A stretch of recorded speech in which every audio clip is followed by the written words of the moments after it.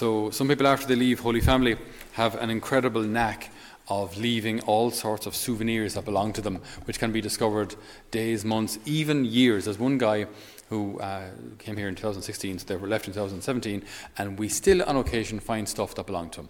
It's amazing. I mean, we clean the house on a regular basis, and yet stuff will turn up, and we go, that's Luke's.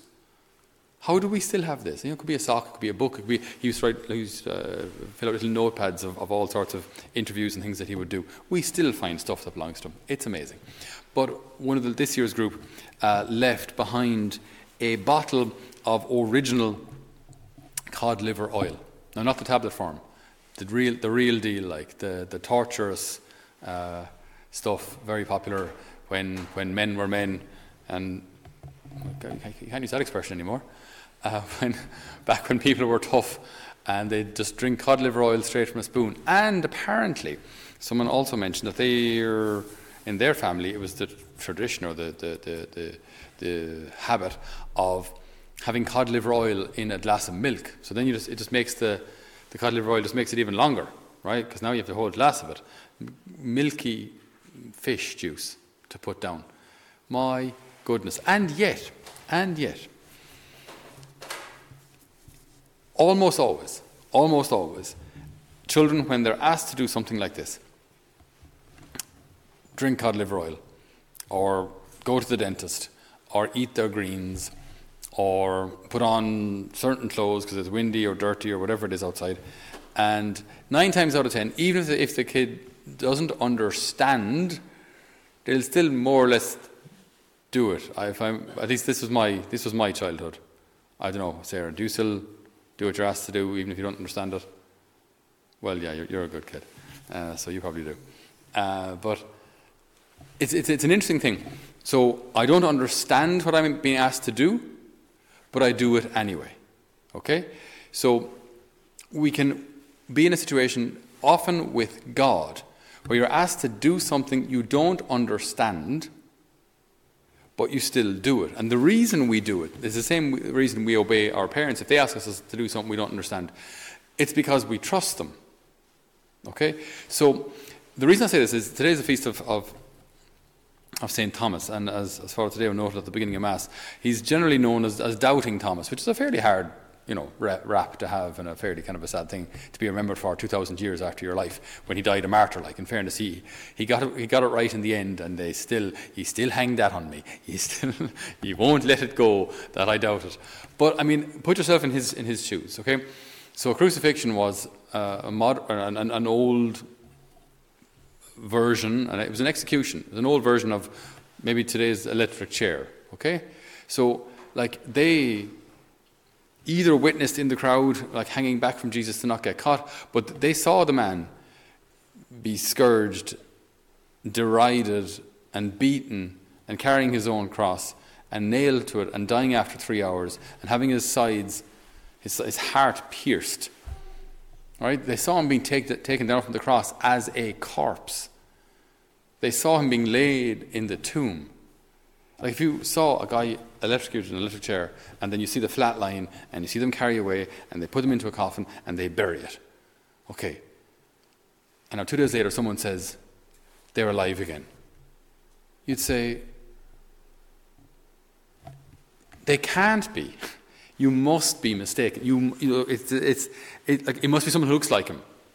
But that's not possible. Okay? We saw him die. All of us. Now, we weren't there to help him, we weren't there to support him, but we saw him die. I mean, I understand, Thomas. I get it. But there's a difference. I think there's a difference between not understanding and obeying and outright doubting. Okay? Because I think very, very often, think of Our Lady, right? When the Archangel Gabriel appears to her and says, "Rejoice, so highly favoured, the Lord is with you. You will conceive and bear a son." And Our Lady doesn't understand this, but again, she's not doubting. She just wants to know, see, I thought I was supposed to be a virgin. I thought I consecrated my life to God as a virgin. And also, I have no knowledge of a man. I haven't slept with anyone yet. I'm not married. How is this going to happen? I want to do your will, I don't understand it. Okay? So she's not doubting, but she's not understanding. And then the answer, again, which if I were Our Lady, the answer wouldn't have clarified things much for me. The Holy Spirit will come upon you and cover you with His shadow. Yeah, I was asking about how I'm going to conceive, though. So you can still not understand, but obey. You can still not understand, but actually trust. So not understanding does not mean not trusting. Not understanding does not mean doubting. And I think St. Thomas, it's understandable that he would have not comprehended how it's possible that this same Jesus they saw die would come back. I get it. So when Jesus sees him, when Jesus meets Thomas 8 days later,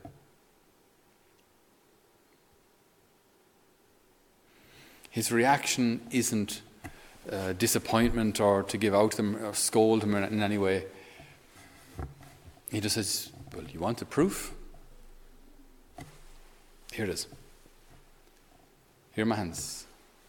He said, you want to put your fingers into... And I'm sure it was a figure of speech when St. Thomas said it, unless I can... We saw him nailed. Unless I can put my finger into the holes in his hands. Unless I can kind of touch him, I won't believe it. I don't think he actually wanted to physically put his finger into Jesus, the holes in his hands. But it's a figure of speech. We saw the man absolutely dead.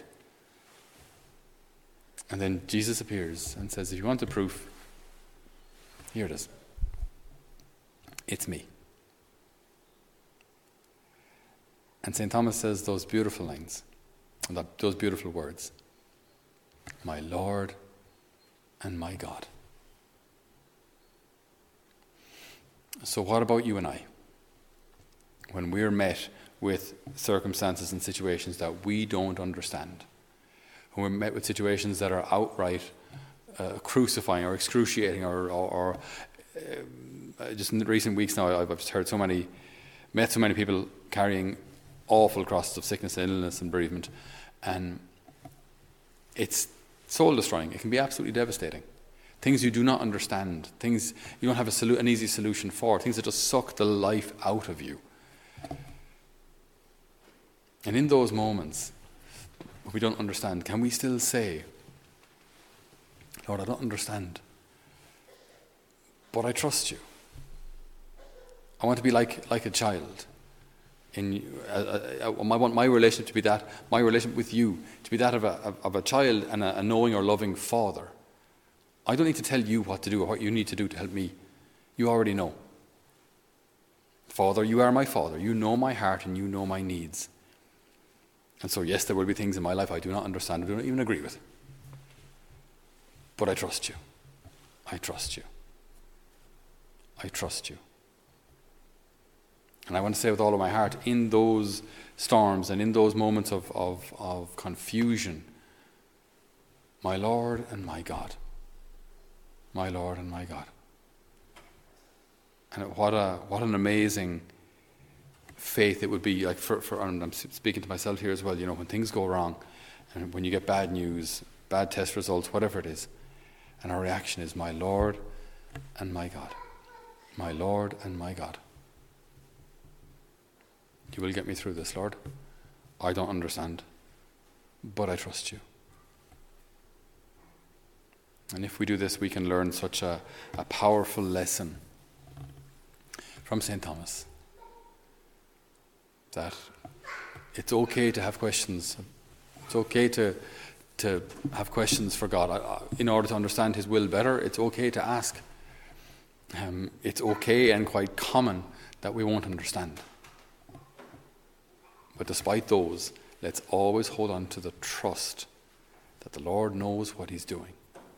And in those moments, may we pray with St. Thomas, my Lord and my God. Amen.